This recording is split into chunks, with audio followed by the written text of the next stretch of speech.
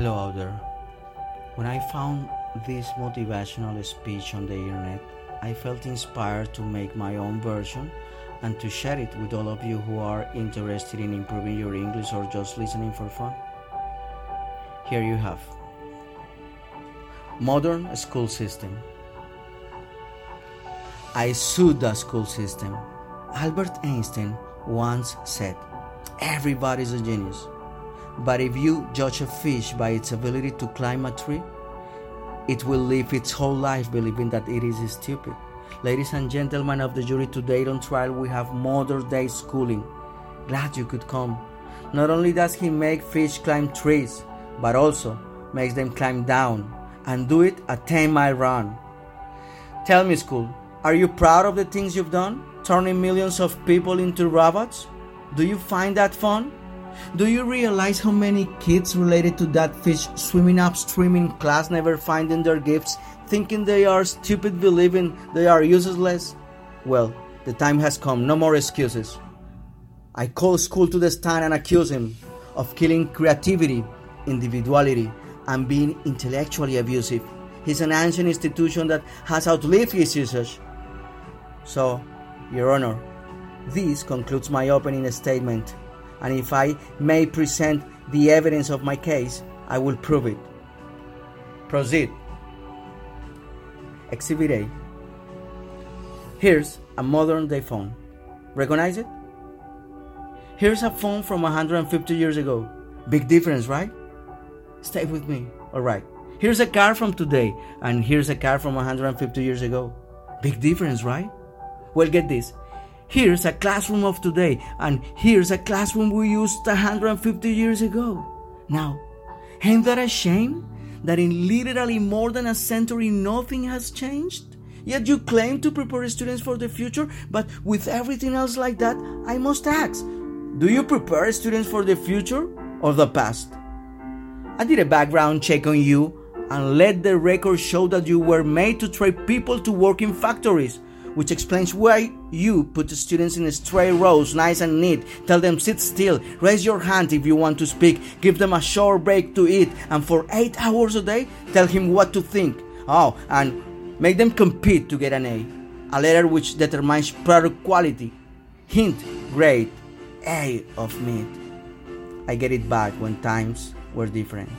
We all have a past. I myself, I'm not Gandhi, but today we don't need to make robots zombies. The world has progressed and now we need people who think creatively, innovatively, critically, interdependently, with the ability to connect.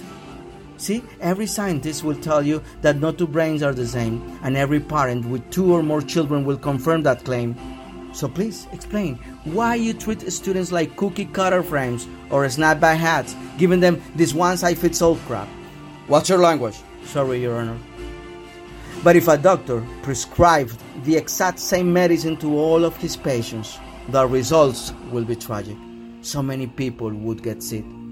Yet, when it comes to school, this is exactly what happens. This educational malpractice, where one teacher stands in front of 20 kids, each one having different strengths, different needs, different gifts, different dreams, and you teach the same thing, the same way. That's horrific.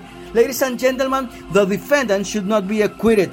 This might be one of the worst criminal offenses ever to be committed. And let's mention the way you treat your employees. Objection, overruled. I want to hear this. It's a shame. I mean, teachers have the most important job in the planet, yet they're underpaid.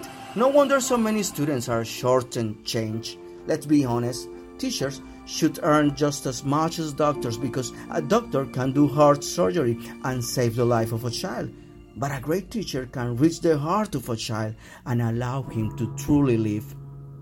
See, teachers are heroes that often get blamed, but they're not the problem. They work in a system without many options on the right.